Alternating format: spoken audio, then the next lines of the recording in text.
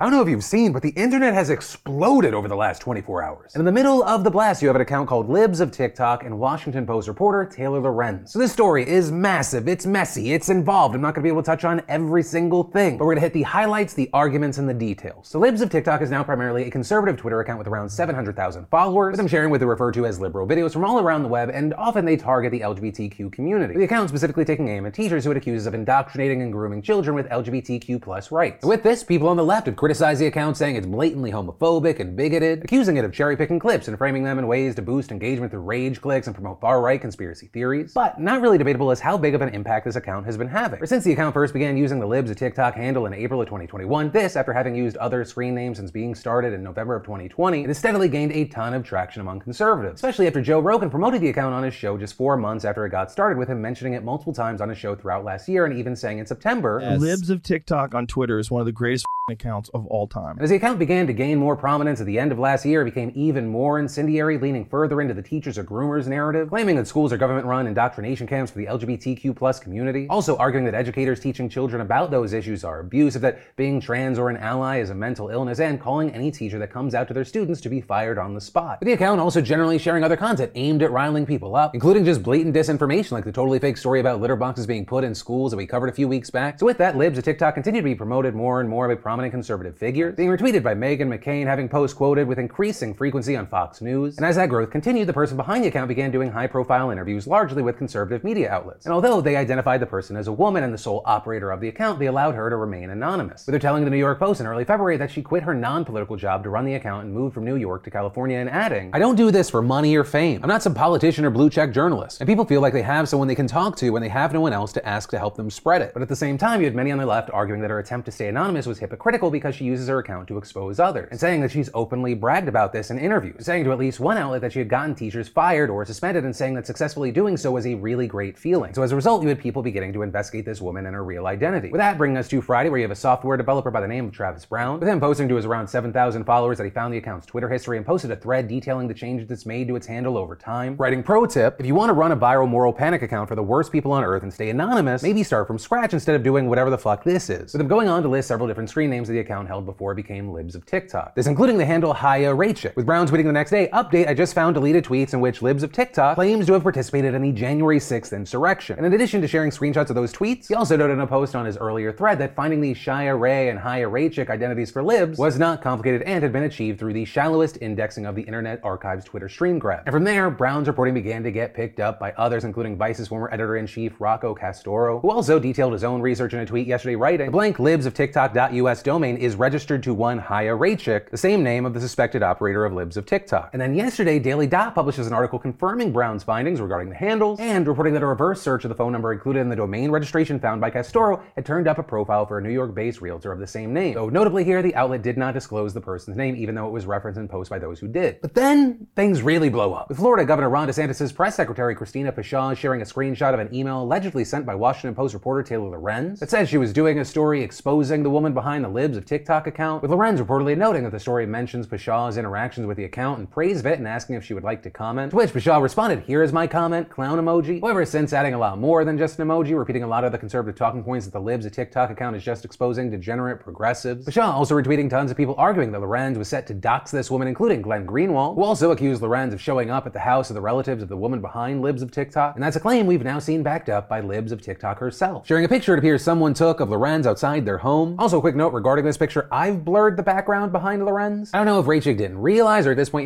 didn't care, but I mean, there's identifiable information when someone takes a photo outside of their home. But with the photo, Libs of TikTok writing, "Hi Taylor, which of my relatives did you enjoy harassing the most at their homes yesterday?" And Greenwald asking, "What's the new journalistic principle being applied? Is it now permissible for journalists to investigate and expose the real identity of any anonymous social media user? Or is it just permissible if the anonymous social media user has a certain kind of politics?" With Pashaw and many others labeling Lorenz a hypocrite because of a recent video when she talks about doxing and online harassment. You feel like any little piece of information that gets out on you will be used by the worst people on the internet to destroy your life.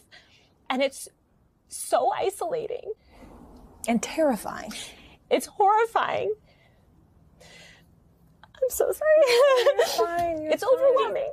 is really hard. Libs of TikTok also sharing that clip and retweeting lots of other posts supporting her, with the account tweeting and retweeting lots of content throughout the day, claiming at one point that Taylor doxed her and her extended family. But despite this backlash, Taylor still published the article this morning, and as expected, she confirmed what Brown and Castoro had found earlier, that the woman who runs Libs of TikTok is Haya Rachik. Also, I quickly want to note, it's unclear exactly how this woman pronounces her name, but because Lorenz reported that she had previously identified as an Orthodox Jew, we're just saying it how it's traditionally pronounced in Hebrew. But with the story, Lorenz directly noted Brown's reporting and added that when registering the domain libsoftiktok.us last October, she used her full name and cell phone number linked to her contact information as a real estate salesperson in Brooklyn. Lorenz also saying that when a reporter called the number, the woman who answered hung up after the reporter said she was from the Post, with her adding that a woman at the address listed to Rachik's name in Los Angeles declined to identify herself, and then referenced Greenwald's tweet from yesterday as confirmation that the house that was visited belonged to Rachik's family. But in addition to all these details, the majority of Taylor's piece focuses on the reach and influence Libs of TikTok has, and saying that's especially true because of how it's amplified by such prominent right-wing figures writing. Libs of TikTok has become an agenda setter in right-wing online discourse, and the content it surfaces shows a direct correlation with the recent push in legislation and rhetoric directly targeting the LGBTQ+ community, with her giving an example of Libs of TikTok directly impacting legislation, noting that Bashar literally credited the account with opening her eyes and informing her views on Florida's highly controversial Don't Say Gay bill. Lorenz also went on to note the impact that being featured on Libs of TikTok has on people, reporting that a former English teacher received harassment and even death threats after the page picked up a video of him telling LGBTQ kids shunned by their parents that he was proud of them and loved them, with Lorenz adding, the popularity of Libs of TikTok comes at a time when far-right communities across the internet have begun doxing school officials and calling for their execution. Parents of LGBTQ+ youth have been driven out of their towns. Local school board members have reported death threats. And with Lorenz's article focusing so heavily on harassment and threats Libs of TikTok has brought on people since the article has gone live, a lot of conservative argumentation is saying that Lorenz is actually the one engaging in harassment, claiming that Lorenz doxed Libs of TikTok and did so simply for reposting videos originally shared by unhinged liberals, or essentially arguing this is nothing more than a liberal pwn account. But on the other side of this, we've seen a ton of people saying the conservatives claiming she was doxed are wrong and being hypocritical, saying the information quote-unquote exposed was already public information, noting that in addition to being out there on the internet, she wasn't even the first person to report the name. And beyond that, she never published a woman's phone number, address, or other information that's usually considered doxing. And regarding the harassment, saying you're hypocritical because that's what Libs of TikTok is doing, using an account to harass people and incite others to go harass and threaten them as well, with many also arguing that no, Libs of TikTok should not be given anonymity because she has become so powerful and spread so much hate and misinformation, and has gotten to such a point both online and actually doing very, very big public interviews with a real voice that she's a public figure, with people like Hassan Piker saying, this woman is quite literally cutting propaganda for the Republican Party by blasting random queer teachers on the timeline and trying to get them fired. Unmasking her is journalism. Making it seem like this is just some random Twitter account is odd. Lorenz herself has also defended her reporting, largely focusing on the reach and scope that Rachik has, and adding, rather than debate doxing, I hope people can read this story and see the striking escalation of attacks against gay and trans people and the crucial role this account has played in the right-wing media ecosystem. And throughout the day, Lorenz has continued to post and retweet about this, so rather than just try to keep up with this until the moment I post, I reached out and said, hey, is there anything you want to add to what you've said publicly? Anything you want to really make clear? And here's some of what she had to say. I have been doxed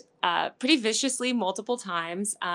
So I'm very familiar with doxing. I speak a lot about online harassment, online safety. I'm very against, Twitter pile-ons and bad faith attacks and things like that. I consider revealing her name newsworthy and in the public interest for several reasons. One, she's massive on social media. Like the engagement on her account is off the charts. She's regularly shared by super high profile people, and she's really shaping the discourse around these anti-gay legislation.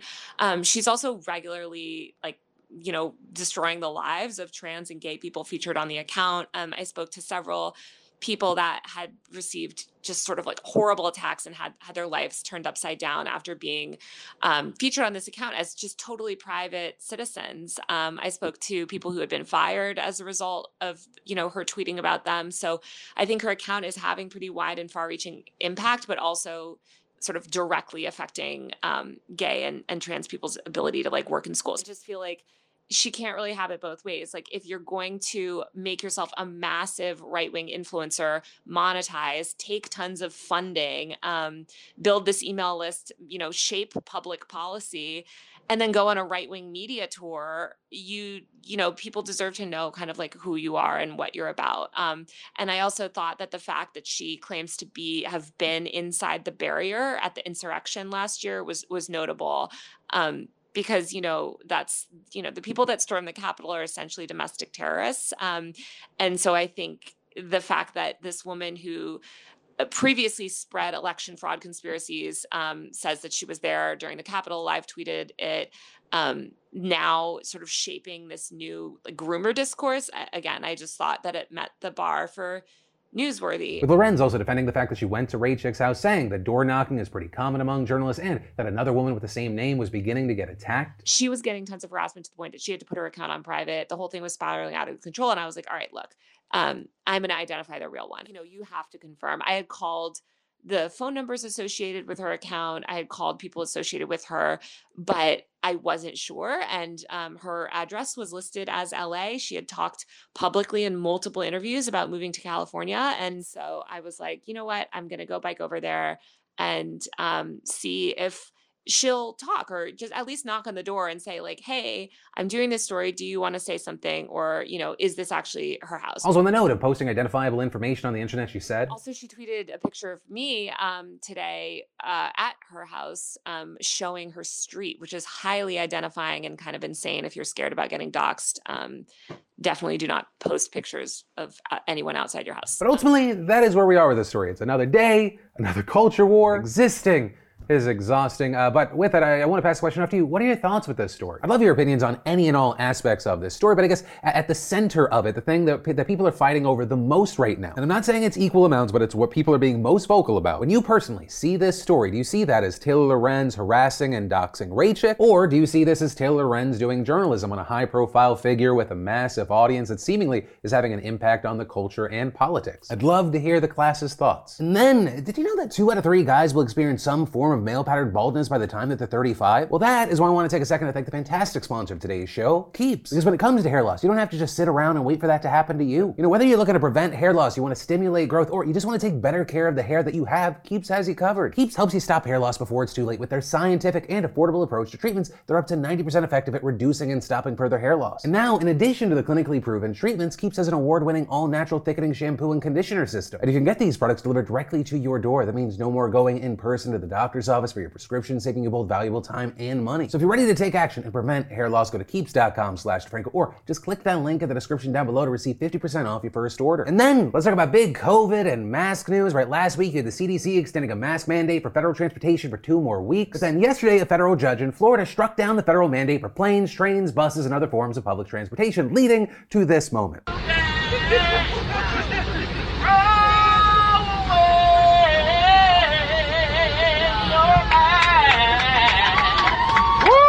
You heard him say it. Okay, you heard him. You don't have to wear the plane. You don't have to wear the mask on the plane. Because just hours after the judge made his decision, the TSA announced that they were going to stop enforcing mandates. However, I do want to note that this does not mean there will be absolutely 0 mask mandates on all public transit. And that, in part because local transit agencies, airports, and individual airlines, among others, can still mandate masks if they want to, with this ruling just saying, hey, if you don't want to, you don't have to. So we have all the major airlines dropping their mask mandates on flights and airports within the United States. Several of them are still requiring masks for flights to cities and countries with mask mandates. Plus, some airports still might say, hey, you still need to wear one. But this is bigger than planes, right? Both Uber and Lyft have stopped requiring masks for rides, and drivers with Uber now allowing people to sit in the front seat again. Which, that last part, especially massive news for that one friend we have that loves to sit in the front and ask dumb questions like, how long you been doing Uber? Also, if you live in the tri-state area, you don't have to wear masks on Amtrak or New Jersey Transit anymore. However, the MTA, which operates New York City buses and subways, is still keeping its mandates, as well as in Philadelphia, which coincidentally announced last week that masks would be required in public places unless they check vaccinations starting Monday. Which, I mean, Philadelphia, just that alone is a big story because they're the first major city to do so, or because a lot of cities, including Philadelphia, lifted their mask mandates over the past month and a half, and then boom, they brought it back. Which is why some people are expecting a resurgence of state and local rules, with other cities potentially following Philly's cue. Or because COVID cases are actually surging right now, with 62,000 infections being reported on Monday, as well as just over 300 deaths. Many also think that those case numbers are a dramatic undercount, with experts noting that dozens of states have scaled down their reporting, fewer people are getting tested, and those who do are more likely to use at-home tests. With former FDA Commissioner Scott Gottlieb telling CBS last week, we're probably only picking up 1 in 7 or 1 in 8 infections. So when we say there's 30,000 infections a day, it's probably closer to 250,000 infections a day. But there does appear to be a silver lining, or at least a bright side to the public numbers, as well as what the real numbers may be. And that is that hospitalizations are not keeping up with cases, right? It's not the expected rate. Plus, since the Delta variant, we found more antiviral medications and reached a full vaccination rate of 70% for Americans aged 5 and up. But yeah, ultimately, that's where we are with this. Of course, you have a lot of people very relieved to rip the masks off, though you still do have individuals with compromised immune systems or other conditions that make them especially vulnerable, just kind of terrified. Which is why I want to pass the question off to you. How are you feeling about this ruling? And then finally, finally, today let's talk about updates on Russia's continued and senseless war in Ukraine. Where over the weekend we saw the head of the Russian Black Sea Fleet, the cruiser Moskva, taking missile hits from Ukraine and eventually sink, marking an especially disastrous and embarrassing moment in the war for the Russian military. Though Russia denies that the ship was ever hit by missiles, instead just claims that its ammunition started going off during a fire on the ship. Though, seemingly in response to Moskva's sinking, Russia launched hundreds of missile strikes across Ukraine, including as far west as the relatively peaceful city of Lviv, which on the note of location right there, the further east in Ukraine you go, the more dangerous things get. With the most dangerous right now arguably being the city of Mariupol, which still has Ukrainian forces fighting the Russians despite